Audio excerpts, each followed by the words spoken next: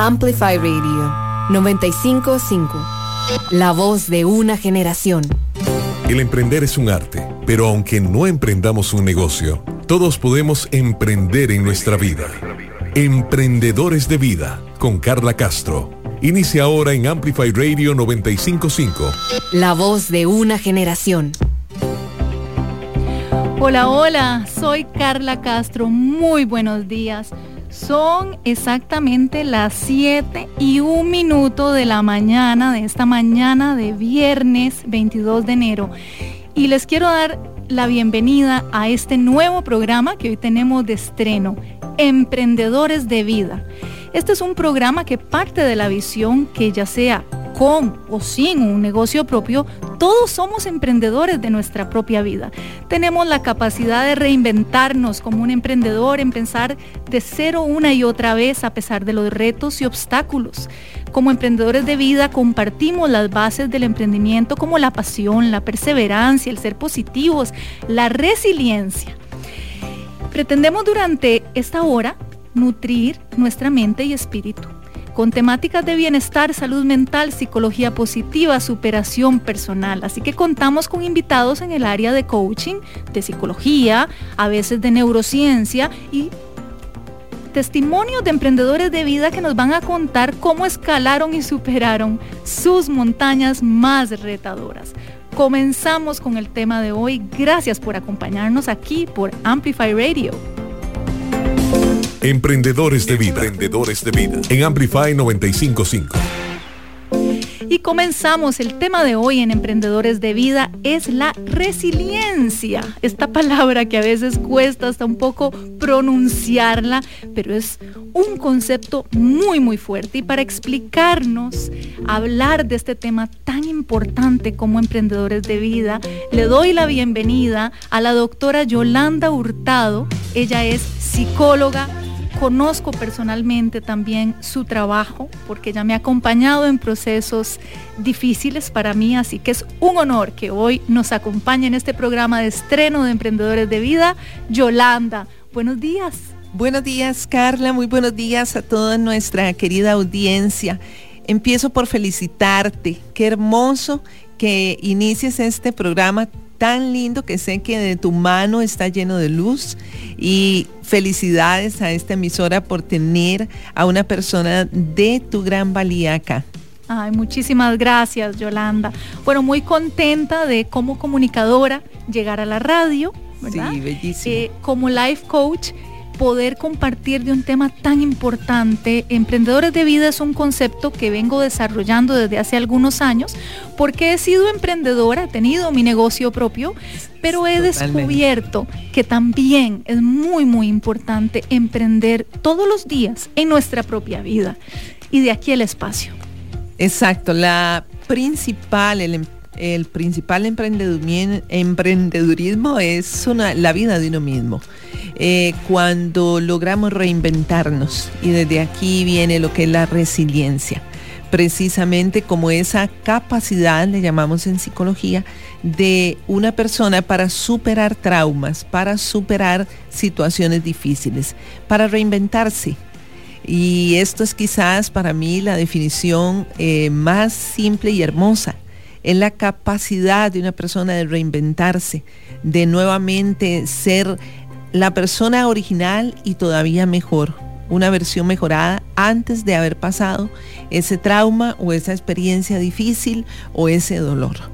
Así es, así que arrancamos con esta sección que se llama Entiende tu mente, donde vamos a conversar a fondo con Yolanda sobre qué es resiliencia.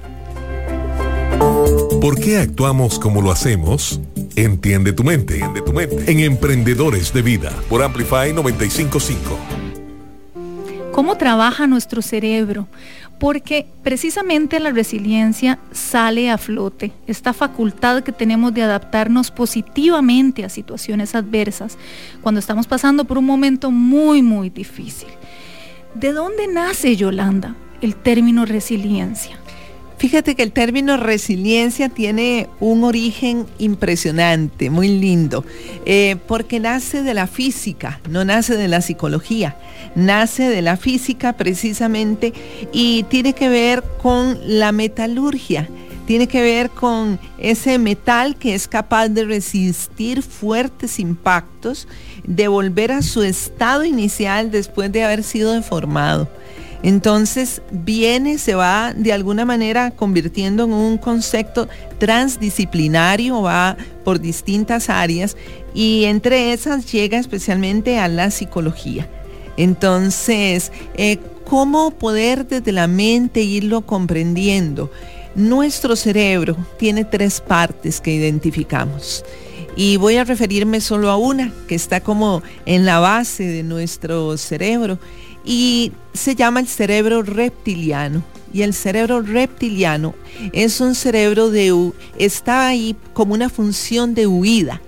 Es una reacción instintiva, inmediata, como si ahora no va a pasar, pero como si se viniera un temblor y entonces vamos a tener en esta cabina los 3 una reacción de asustarnos de pronto, de huida, y tiene que ver con eso. Y cuando nosotros estamos pasando un momento difícil, lo que asalta es el miedo. Aparece la emoción y la emoción tiene un tiempo y ahí se diferencia un tiempo que es muy instintivo, muy rápido y que se va a mostrar a nivel fisiológico. Entonces lo vamos a sentir. Es una zona muy interesante, Carla, porque es una zona no identificada, pero donde precisamente está, tal vez no identificada conscientemente, pero donde el miedo se da, lo que nosotros hacemos es contraer el ano. Entonces ahí se ubica y aparecen todos estos sentimientos y ahí es donde el cerebro reptiliano hace su aparición. Pero es cuando ocupamos pasar a la otra parte del cerebro, que es donde la parte donde encontramos los lóbulos frontales. Y ahí en esos hemisferios vamos logrando esa zona de equilibrio para poder como persona pasar del impulso a la reflexión y a la reinvención.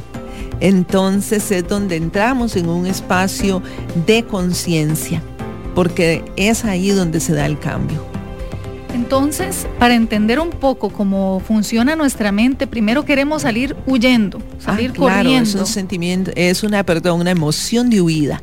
Uh-huh. Es instintiva. Y luego entonces paramos y decimos, suave, ¿verdad? ¿Qué estoy haciendo? Y viene como el tiempo de analizar y reflexionar qué podríamos hacer. Claro, y también no solo el qué podríamos hacer, sino para qué, ¿verdad? Porque eso es como ahí es donde la resiliencia aparece. En la parte instintiva, lo primero que va a aparecer de pronto es la victimización, esa autocompasión que nos puede llevar a quedarnos ahí mucho rato y que nos va a retardar los procesos, pero que se vale. ¿Verdad? Esto también es importante, no es que las personas cuando pasamos por distintas experiencias de dolor tenemos que decir esto que la gente nos dice y que no exactamente es tan positivo cuando no, pero vos sos fuerte, pero vas a salir adelante. Sí, ocupamos que nos hagan porras, pero también tenemos derecho a sentir a veces que no somos tan fuertes.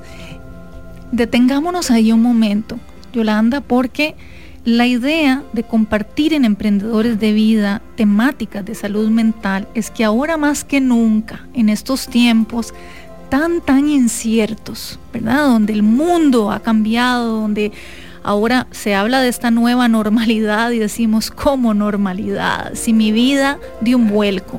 Claro. Tal vez una persona que nos está escuchando y que se quedó sin trabajo, que está buscando trabajo, una persona que ha perdido seres queridos por el COVID, una persona que ha visto su rutina diaria totalmente alterada, ¿verdad? Su salud, y está en esa primera fase que nos estás explicando de cómo funciona nuestra mente, y está triste, claro, o quiere salir huyendo, ¿verdad? Y entonces es muy normal toparse a alguien y la gente, pues por supuesto que quiere darle a uno ánimos Y lo primero que dice es, vamos, sé fuerte, vas a salir de esta. Pero cuando uno está en el ojo del huracán y le dicen todo va a estar bien, realmente uno no se lo cree en ese momento, ¿verdad? O sea, ¿en qué momento llega como ese clic a cambiar de fase? Fíjate que no solo uno no se lo cree, sino que eso puede molestar. Es cuando alguien pierde un ser querido y nosotros le decimos, ahora está en un mejor lugar. ¿Verdad? Eso es muy doloroso para el que está en el duelo, porque nadie quiere a un ser querido fallecido. No queremos que esté en otro lugar, aunque ese lugar sea maravilloso, no los quiere con uno aquí en la tierra. Entonces, es como el derecho al duelo, el derecho a sentir que de verdad nos está doliendo, que de verdad genera un impacto no tener trabajo.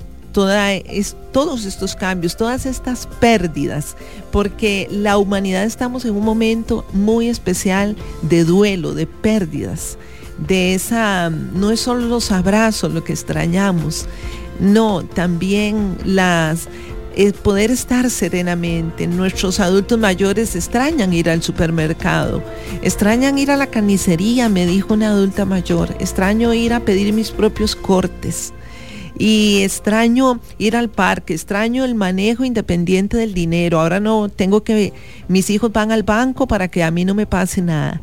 Entonces hay muchos duelos y cuando se está en el ojo de ese huracán, sí, la parte racional es muy importante. Pero démonos el derecho al dolor, démonos el derecho a sentirnos mal. Pero hay factores que aquí van a influir y es cómo hemos enfrentado las experiencias traumáticas antes, porque no es que ahora tenemos experiencias de dolor, no, las hemos tenido a lo largo del camino, incluso desde la infancia. Yo digo siempre que no hay un niño o una niña que no salga de la infancia con chichotas emocionales, con raspones. Entonces, desde ahí las tenemos y yo les invito a que uno de los primeros recursos que usemos sea la memoria de la experiencia positiva. Esto es fundamental. Si yo tengo memoria de la experiencia positiva, sé que hoy esto que puedo creer que es una tragedia, y lo pongo entre comillas, otros momentos de mi vida he pasado por momentos de dolor, ahí es donde, y he podido salir, y uno dice, qué increíble, ¿cómo pude salir de ahí? Claro, porque cuando vas por el ojo del huracán solo vas, y realmente solo hay que ir, pero después es cuando nos detenemos y uno dice, bueno, a ver, aquí no me voy a quedar en esta silla, no me voy a quedar en este estatismo, voy a moverme, no me voy a quedar solo llorando, voy a accionar. Y aquí es donde la resiliencia hace su aparición.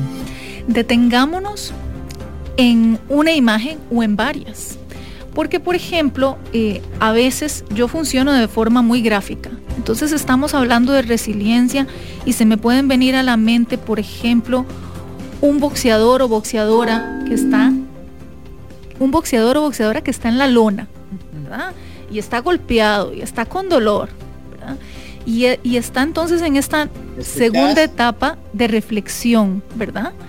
Y de repente se le vienen una serie de recuerdos a la mente, ¿verdad?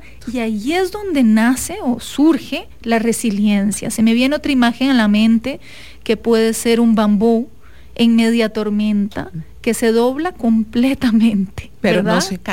Pero no se cae. Entonces, hablemos de ese instante como si pudiéramos ponerlo en cámara lenta en el que surge la resiliencia.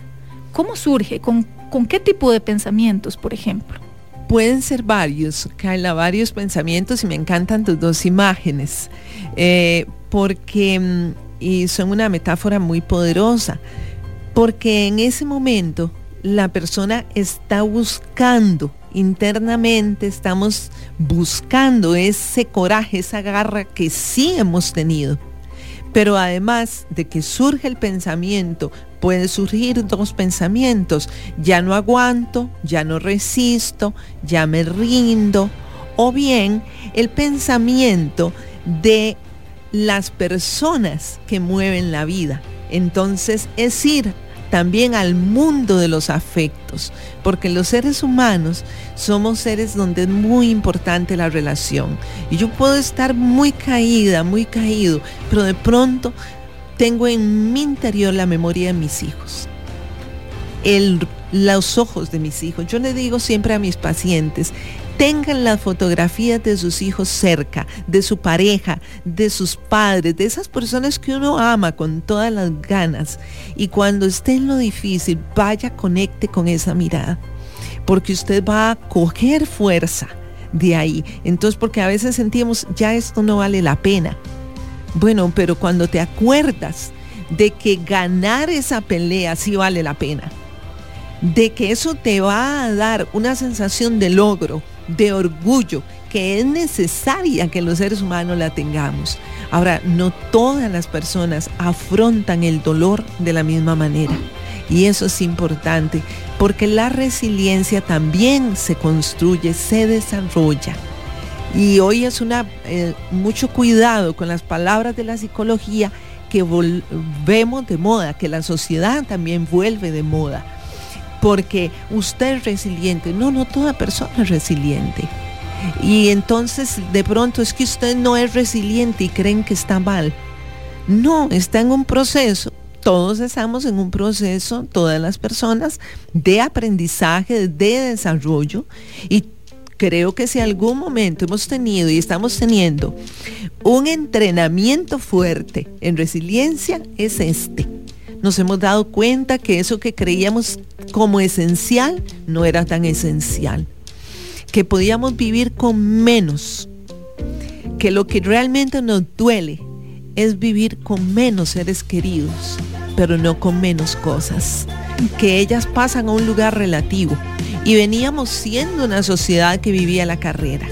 Entonces, yo le llamo a esto una parada de golpe. Sí, como cuando hacen el carro y se te atraviesa alguien o un carro y usted, ¡pum!, metes el freno hasta el fondo. Eso es esto. No supimos detenernos a tiempo, la vida nos detuvo. Y no nos detuvo para ningún castigo, que eso es muy importante. Y aquí yo siempre hago esta pregunta y les invito a que se la hagan. ¿Qué historia me estoy contando aquí en mi mente? ¿Desde dónde me estoy contando esa historia, dónde? verdad? Si es desde algo, desde la carencia, desde pensamientos negativos, pues claro que entonces mi historia va a tomar ese rumbo. Sí, desde el melodrama, desde la tragedia. Entonces, sí, si esa es la historia que le cuento a mi mente le va a costar más hacer el proceso de la inversa, donde yo puedo, por eso insisto, ir a la memoria positiva de cuando sí hemos salido adelante, porque esa memoria nos va a llevar a una postura apreciativa. Vamos a apreciar este aprendizaje, vamos a apreciar incluso el dolor. Después del dolor, todas las personas hemos salido más fuertes, hemos salido con recursos que no teníamos, hemos salido con aprendizajes. Y eso es a lo que le llaman generar una oportunidad de una crisis, que obviamente cuando estamos en esa primera fase o llevando nuestros duelos es tan difícil entender, ¿verdad? El para qué, el qué tengo que aprender de esta situación, pero precisamente cuando ya la vida nos frenó en seco, el carro ya paró, aunque nosotros no queramos seguir manejando, ya frenó en seco, claro. nos obliga a pensar. Entonces ahí es donde realmente decimos, bueno, a ver, otra vez, suave, ¿qué estoy aprendiendo yo de esto? Sí, fíjate que como las redes sociales nos aportan tanto en las dos direcciones, pero me gusta detenerme en los muros de personas propositivas y de personas positivas. Y una vez me encontré con un muro que me impactó, de un ex compañero mío de radio. Entonces él decía, hace un año me despidieron del trabajo y hoy quiero agradecer, y ponía el nombre de los jefes, bueno, por haberme despedido, porque ese que creí que era mi peor día se convirtió en el mejor. Y hoy tengo una agencia de viajes y hoy tengo un centro de eventos. Había creado 2, 3 emprendedurismos a partir de un despido. Entonces, cuando hoy hay tantas personas perdiendo el trabajo, yo los invito a que trabajen con el poder de su mente y no se sientan como parte de ese grupo desempleado, porque decir yo estoy desempleado es muy grave. Pero si yo digo yo estoy en transición de una nueva forma de trabajo, porque de alguna manera, Carla, todas las personas tenemos trabajo. Lo que pasa es que todas las personas que han sido empleadas andan buscando es al jefe, no al trabajo. Entonces, pero el trabajo yo lo puedo hacer con jefe o sin jefe. Entonces, esa capacidad, esa fuerza, como me dijo un paciente un día, mire Yolanda, yo ahora que me despidieron del trabajo, yo si tengo que ir a vender papas en una esquina para que mi familia salga adelante, voy a ser el mejor vendedor de papas. Y eso es hermoso. Hasta la forma entonces de hablar, tenemos que cuidar siempre nuestras palabras. Qué interesante, porque estamos hablando de resiliencia, precisamente como un punto de inflexión que nos genera esperanza. Y vamos a seguir conversando de este tema aquí en Emprendedores de Vida, pero nada más, Yolanda, quiero que me contestes esta pregunta para más adelante, que se mantengan en sintonía y puedas contestarla. ¿La resiliencia entonces se entrena, se trabaja? Totalmente. Claro que sí. Qué bien, entonces ojalá que más adelante nos contés cómo entrenarla. Vamos a ir a un corte y ya volvemos con más de Emprendedores de Vida. Emprendedores de Vida, con Carla Castro, en Amplify 95.5. Amplificando la red. Amplifyradio.com 95.5. La voz de una generación. Hola, soy Trejos de Qué Buen Lugar, y si les gusta salir a pasear, nos pueden escuchar todos los viernes a las 9 de la mañana por Amplify 95.5. 60 minutos de análisis, actualidad, educación, con emprendedores, empresarios, pymes, el joven gerente y mucho más. Pulso Empresarial, con Nilsen Buján, de lunes a viernes a las 11 de la mañana. El programa que te da el impulso para crear, innovar y transformar. Por Amplify Radio, 95.5 FM. Nutrir tu mente, tu cuerpo y tu alma.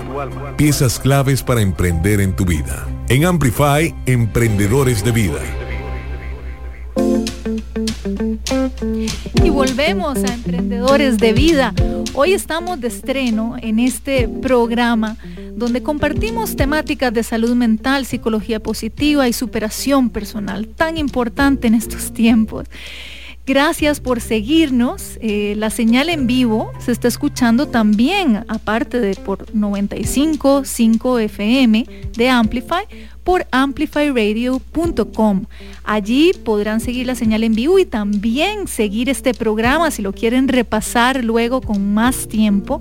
Y también quiero invitarlos a que sigan el Facebook y el Instagram, las redes sociales de Amplify. Lo pueden encontrar como Amplify Radio. Invitarlos también a que repasen este tema de resiliencia en emprendedoresdevida.com. Ahí voy a estar colocando un artículo con todo lo que la psicóloga Yolanda Hurtado nos ha contado. Y también pueden seguir mis redes sociales, Carla Castro CR en Facebook y Carla Castro Lizano en Instagram, para seguir conectados.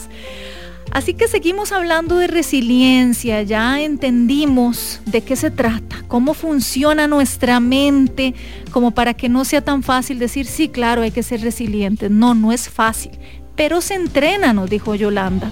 Así que vamos a seguir explorando el significado de la resiliencia, y qué mejor con una historia, y eso es lo que sigue en nuestra siguiente sección.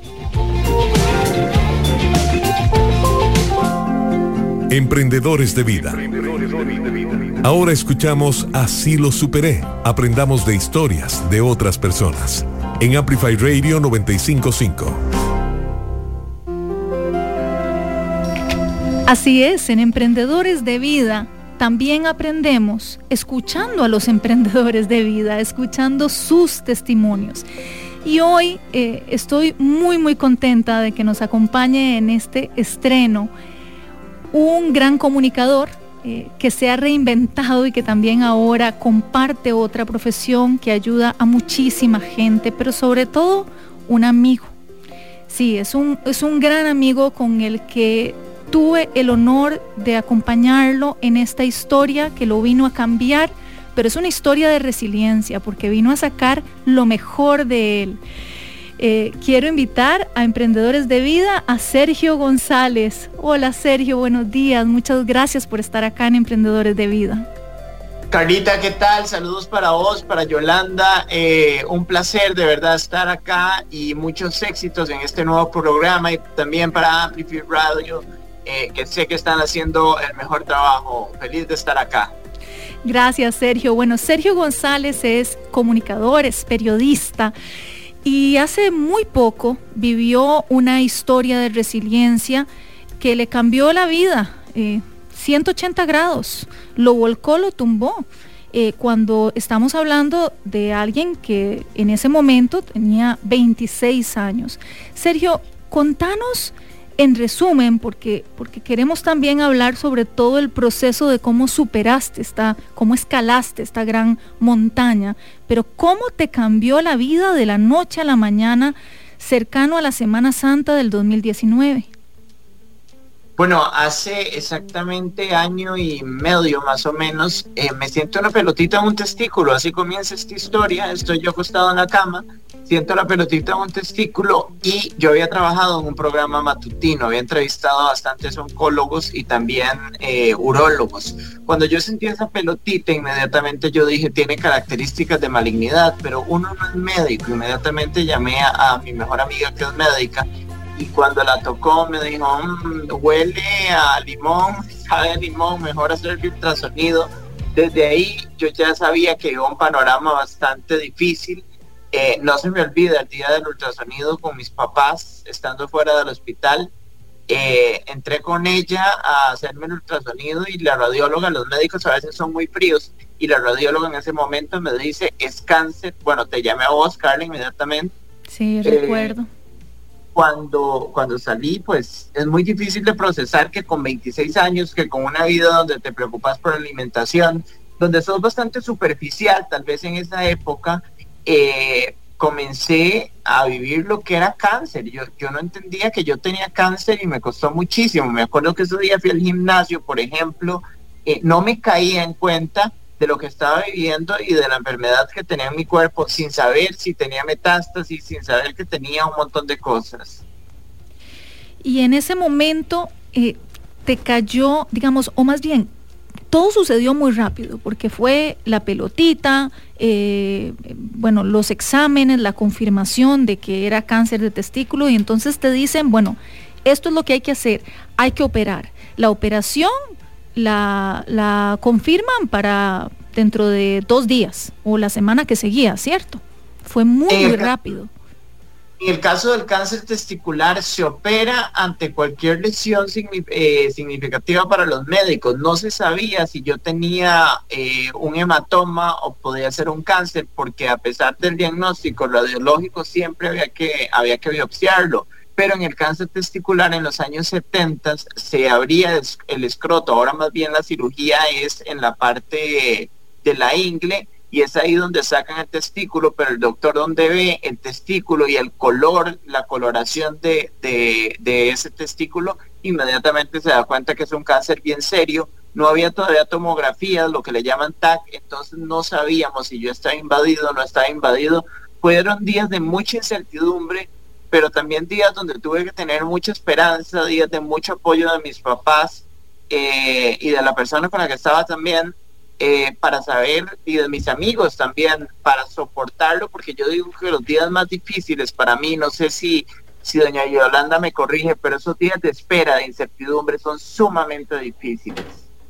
Totalmente, Sergio. Primero decirte que es un placer conocerte.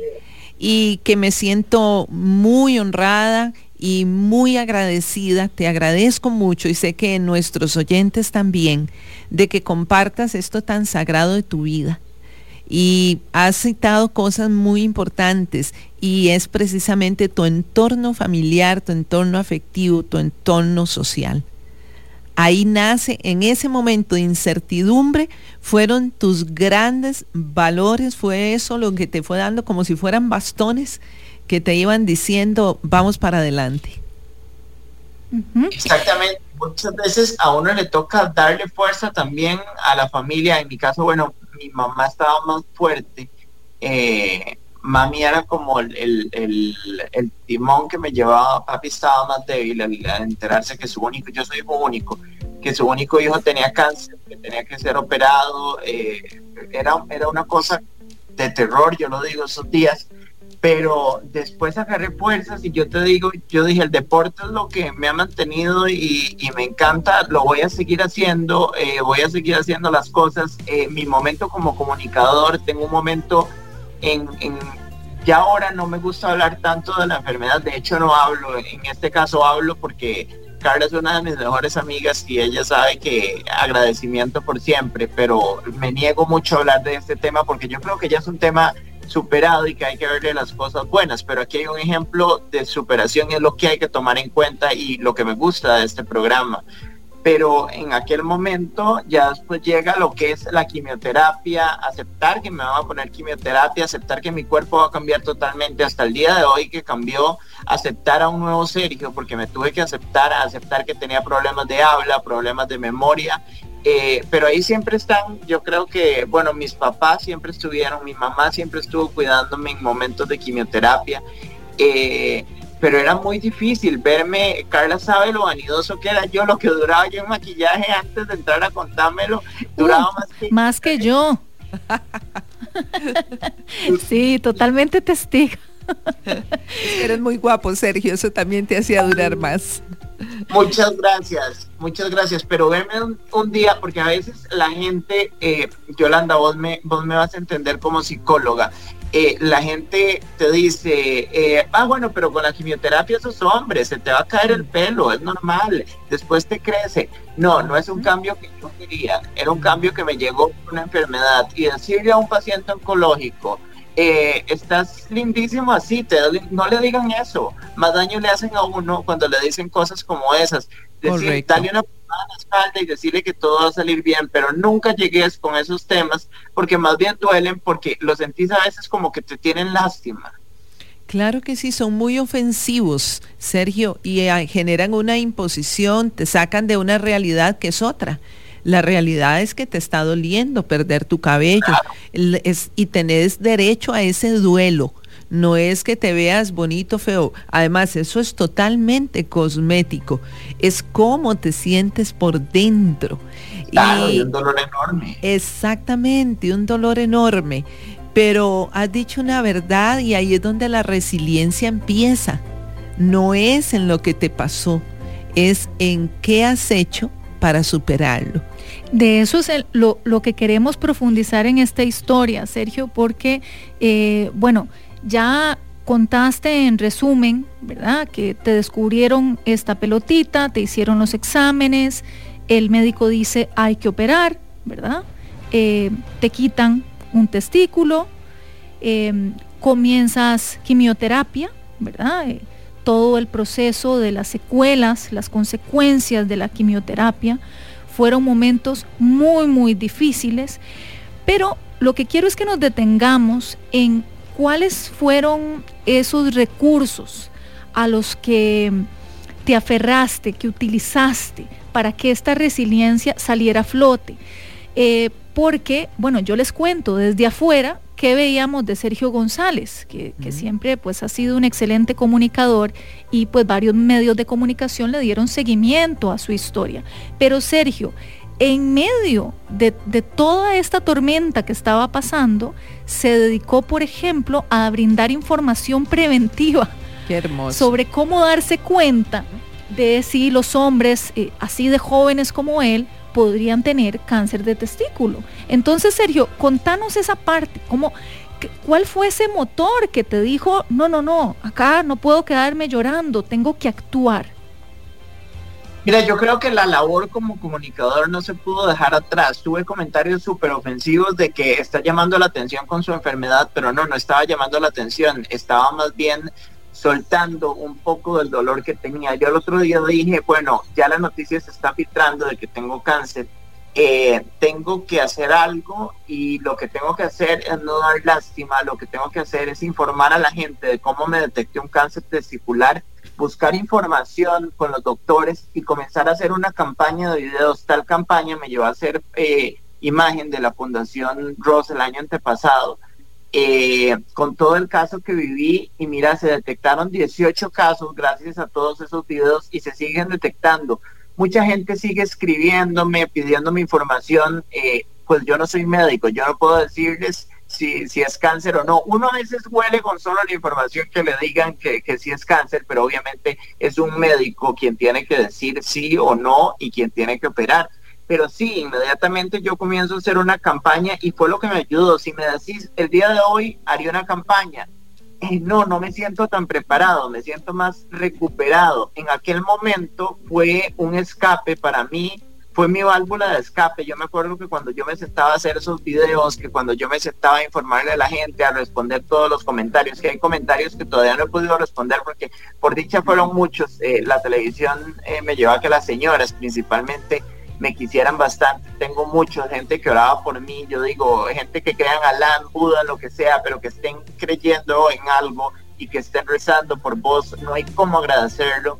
Y es de ahí donde me surge esa iniciativa de comenzar a hacer una campaña contra el cáncer testicular. Igual, yo dije, mi vida tiene que continuar, yo no me puedo quedar en una cama esperando que la enfermedad siga o viendo qué van a hacer los médicos.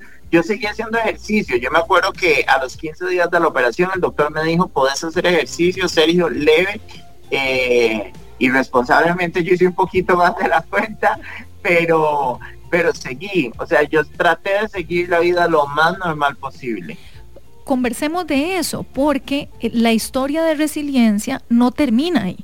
O sea, no termina con terminar la quimioterapia, con mantener tu mente ocupada e incluso hasta hacer estas campañas para que se practiquen el autoexamen, sino que continúa, porque entonces nos hablas del ejercicio. De hecho, los doctores te comentaron que el ejercicio también te había ayudado, o sea, había salvado tu vida por lo agresivo que era el cáncer. Mi cáncer era muy agresivo, era un seminoma, era un carcinoma embrional, entonces viaja a través de la célula grasa. Al hacer yo tanto ejercicio tenía muy poca grasa, tenía un 8% de grasa, me acuerdo cuando me enfrenté al cáncer, y eso hizo que la célula cancerígena, por decirlo así, no viajara tan rápido entre la grasa. Como es un cáncer hormonal, viaja muy rápido. Pero en medio de todo esto, saco yo digo las agallas para sacar mi lado periodístico también y proponerme nuevas metas, y es ahí donde vamos con la resiliencia. Me propongo yo nuevas metas y digo, bueno, estos son mis sueños a futuro, no tengo que dejar de soñar. Me llevo un golpe también durísimo, una de mis mejores amigas muere de cáncer, una de las que me estaba cuidando cuando tenía cáncer, muere de cáncer de pronto a los 3 meses. Fue durísimo enfrentarme a esa enfermedad y decir, bueno, yo pude hacer y yo fue ahí donde dije, voy a aprovechar la vida, voy a hacer lo que quiero, y no lo que quiero con libertinaje, no, sino con metas, propuestas, y como estoy hoy, con un negocio totalmente diferente. La televisión, pues un poquito de lado, pero se me abrieron otras puertas, y todo cambia, y es ahí donde pasa del oscuro al sol y ya comienza a cambiar. Me comienza a aceptar, mi mamá, que es profesora de educación especial, me comienza a detectar después de la quimioterapia problemas con el habla y con la memoria, y es ahí donde inmediatamente mami no me dio terapia porque ella como especialista no quiso meterse en eso, pero sí buscamos una terapeuta, una psicooncóloga, para que me viera y comenzáramos a trabajar eso, porque yo no sé, Carla, si vos te acordás que yo quedé hablando muy mal, porque la quimioterapia me traspasó la barrera hematoencefálica, entonces quedé con bastantes problemas. ¿A cuáles recursos, digamos, cómo ser resiliente, Sergio? ¿Cómo continúas siendo resiliente? Porque esto no ha terminado. Me imagino que obviamente siempre tenés ese miedo, ese fantasma, ¿verdad? De ser sobreviviente de cáncer. ¿Cómo te sentís cuando pensás en eso? Imagínate que la caja todavía no me deja decir que soy sobreviviente de cáncer. Tengo que decir que soy paciente de cáncer hasta los 2 años y eso lo tengo que hacer responsablemente.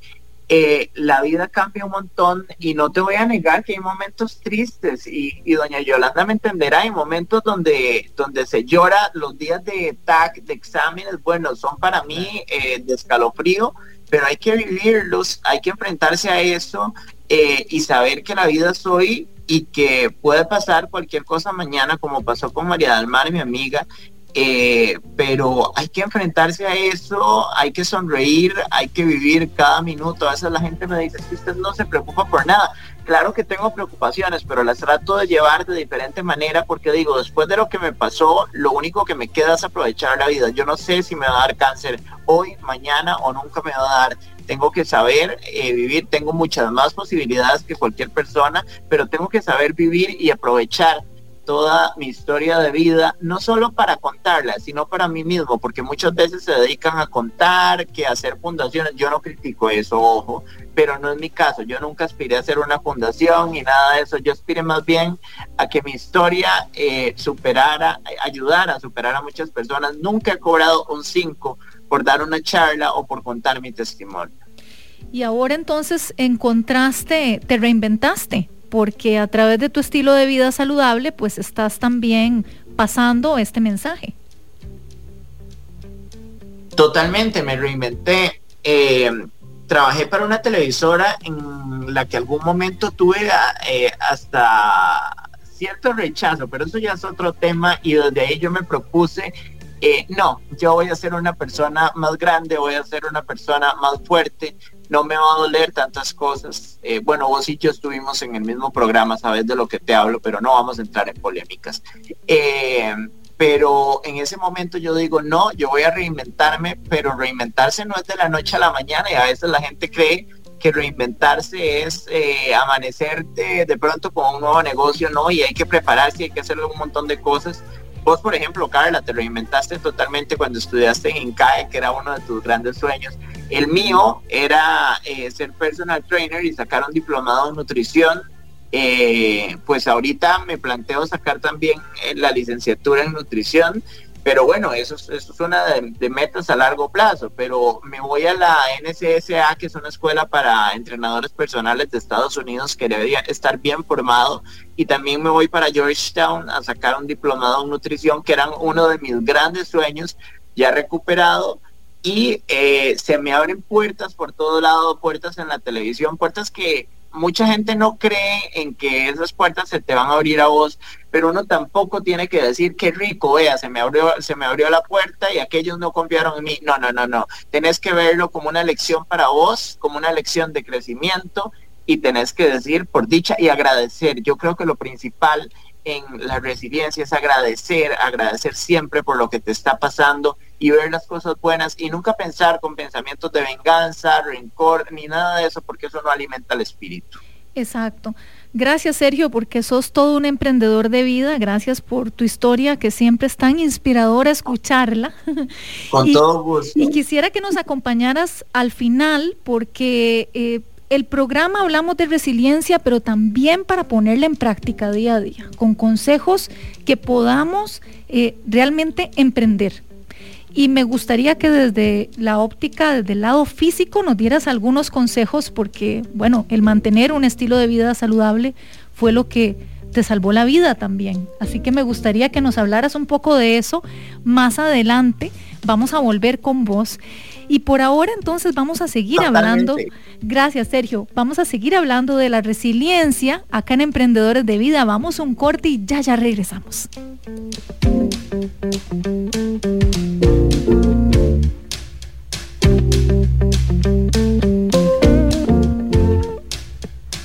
Emprendedores de Vida. Emprendedores de Vida. En Amplify 95.5. Hola, soy Carla de Qué Buen Lugar y si quieren sacarle provecho a Costa Rica, conociendo los lugares más espectaculares, tienen que escucharnos en nuestro programa Qué Buen Lugar todos los viernes a las 9 de la mañana por Amplify 95.5. Amplificando conocimientos. Amplify Radio 95.5. La voz de una generación. Amplify Radio. Amplify Radio 95.5. 95.5.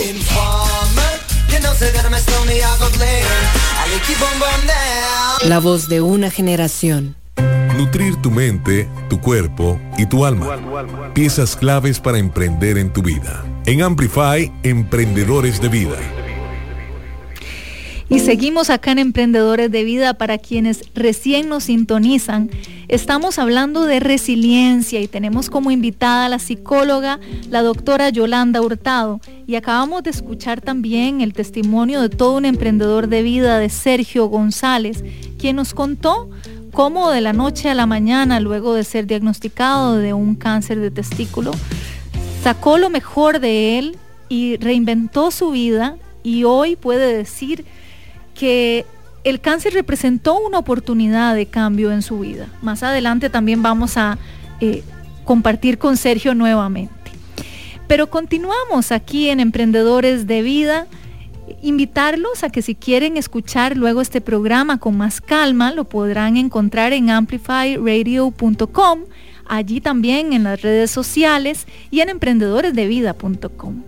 Seguimos con más, porque en los libros también encontramos inspiración y sobre resiliencia. Textos, libros, páginas de inspiración.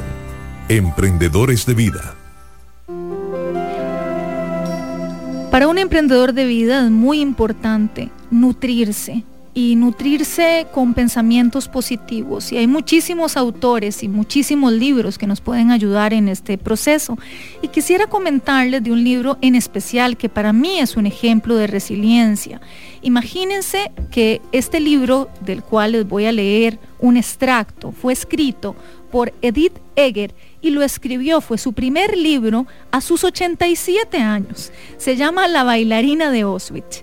Eger cuenta su experiencia como superviviente del holocausto nazi, porque cuando era adolescente toda su familia fue enviada a este campo de concentración, y ella cuenta sus memorias, pero lo que resulta para mí más enriquecedor es que ella cuenta su resiliencia, el cómo consiguió esa sanación en todas las décadas siguientes luego de esta tragedia de la humanidad.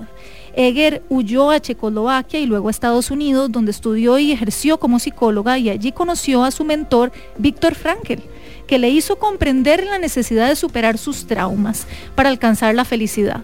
En la página 239 les quiero compartir que la autora habla de la primera vez que leyó a Viktor Frankl. Para ella fue su punto de inflexión, pues fue este punto de resiliencia. Ella recuerda a su madre, quien murió en el campo de concentración, y dice: mi corazón se abre, lloro. Es mi madre la que me habla desde aquellas páginas, desde la agobiante oscuridad del tren. Recuerda, le decía su madre, nadie puede quitarte lo que pongas en tu mente. No podemos decidir hacer desaparecer la oscuridad, pero podemos decidir encender la luz. Y más adelante la autora describe cómo el libro de Frankl es para ella una luz. Y dice: en aquellas horas previas al amanecer del otoño de 1966, leo esto, en el núcleo principal de las enseñanzas de Frankl. Comillas: al hombre se le puede arrebatar todo salvo una cosa, la última de las libertades humanas, la elección de la actitud personal ante un conjunto de circunstancias para decidir su propio camino. Y dice la autora: cada momento es una elección. Por muy frustrante, aburrida, limitadora, dolorosa u opresora que sea nuestra experiencia, siempre podemos decidir cómo reaccionar. Y por fin empiezo a entender que yo también puedo decidir. Darme cuenta de eso cambiará mi vida. Este es el libro de Edith Eger, totalmente recomendado aquí en Emprendedores de Vida.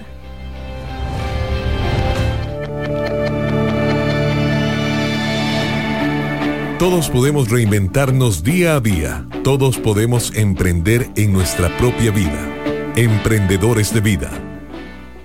Saludable. Salud en mente, cuerpo y alma. Y es así como en este último segmento de Emprendedores de Vida ya hemos compartido con la doctora Yolanda Hurtado. Ella nos ha explicado cómo funciona la resiliencia. Pero como la idea es que nos llevemos, ¿verdad? El alma, la mente cargada de cosas por hacer, cosas que podamos terminar de escuchar este programa y tratar de poner en práctica, porque tal vez estamos pasando por una situación adversa y hoy más que nunca necesitamos tener resiliencia. Yolanda, te pregunté si se podía entrenar la resiliencia y me dijiste que sí. ¿Cómo podemos hacer eso?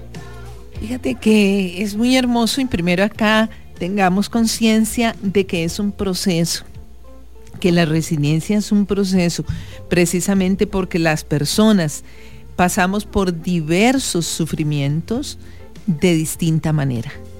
Entonces, ¿cómo desarrollar la resiliencia? Yo le aconsejo a las personas siempre que se den el espacio de llorar, se den el espacio del duelo, de lo que se pierde, de lo que se está perdiendo. Escuchaba a Sergio y voy a retomar algunas cosas tan valiosas que nos compartió. Sergio es un comunicador y tiene problemas de habla después y tiene problemas de memoria. Dos facultades fundamentales dentro del trabajo de ustedes como es la comunicación. Entonces, ¿cómo no llorarlo?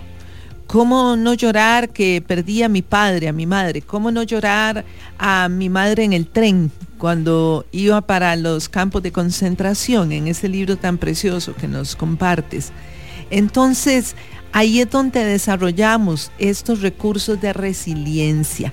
¿Y cómo desarrollarlos? Primero, aceptar el dolor, aceptar la experiencia traumática y volver a la pregunta ¿para qué? No ¿por qué? Solemos mucho en ese estado de autocompasión preguntarnos ¿por qué a mí? Esa pregunta solo nos lleva a incrementar el dolor, pero el poder preguntarnos ¿para qué? ¿Para qué es que estoy en estos momentos pasando por eso? Va a darle un sentido a ese dolor, a esa experiencia traumática. Y esto es precisamente cómo desarrollarla. Hay una búsqueda de sentido. ¿Cuál es el sentido? Y Sergio lo descubrió muy bien. Voy a compartir con otras personas, voy a prevenir. Él participó, él impactó 18 vidas que pudieron hoy no estar, porque al hablar de su tema, otros se permitieron verse a sí mismos. Entonces, también le invito a las personas que hoy pasan por tantas situaciones, por tantas situaciones. Tome un lápiz, una hoja y haga una lista de los recursos que usted tiene. Los recursos maravillosos que tiene a nivel emocional. Su capacidad de sonreír, su capacidad de ser una persona optimista, su capacidad de trabajo, su capacidad de amar. Entonces todos esos son recursos, porque la gente piensa a veces, Carla, que para emprender tenés que tener mucho dinero. Tenés que ir, sí, se va a ocupar el dinero después, pero primero tenés que emprender en vos, y por eso este programa es tan poderoso. Porque si dentro tuyo no hay esa fuerza, no se puede salir a otro lugar. No puedo pasar del lugar donde estoy de oscuridad al lugar de la luz si yo internamente no me he trabajado. Entonces requiere un nivel de conciencia.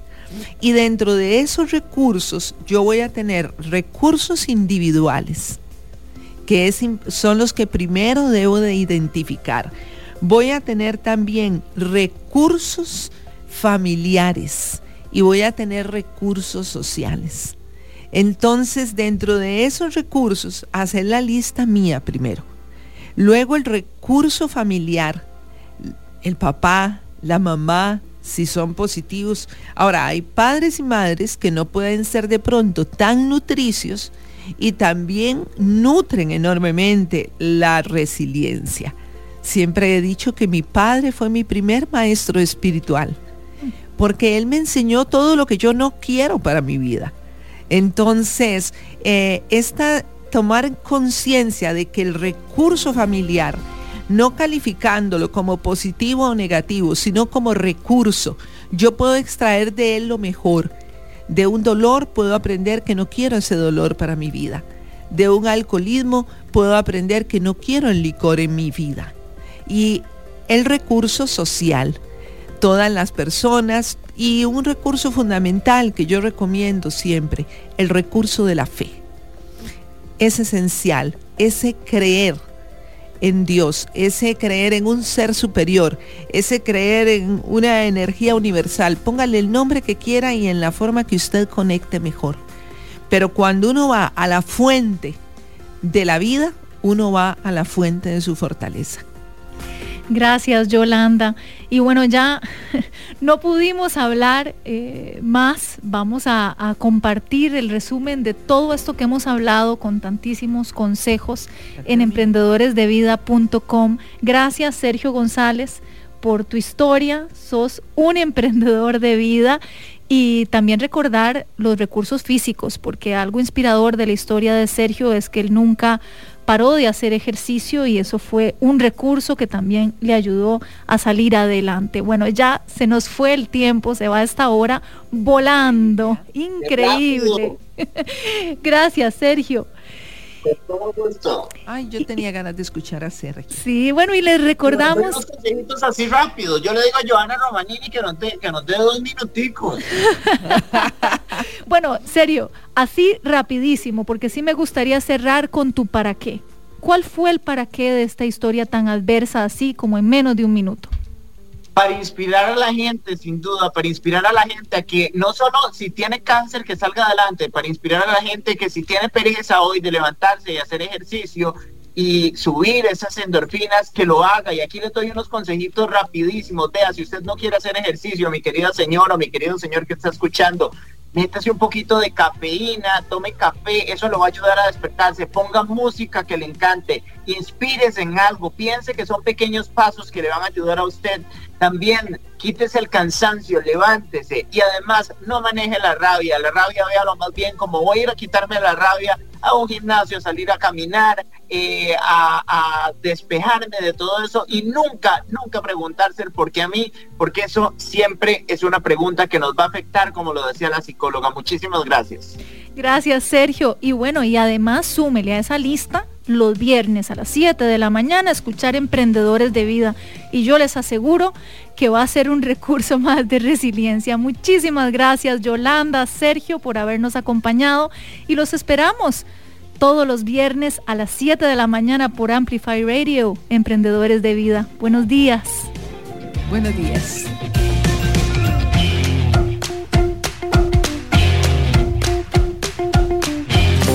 Llegamos al final de Emprendedores de Vida, un espacio con contenido para nutrir tu cuerpo, alma y mente. Carla Castro vuelve el próximo viernes a las 7 de la mañana. Emprendedores de Vida, por Amplify Radio 95.5. La voz de una generación. Amplificándote. Amplify Radio 95.5. La voz de una generación.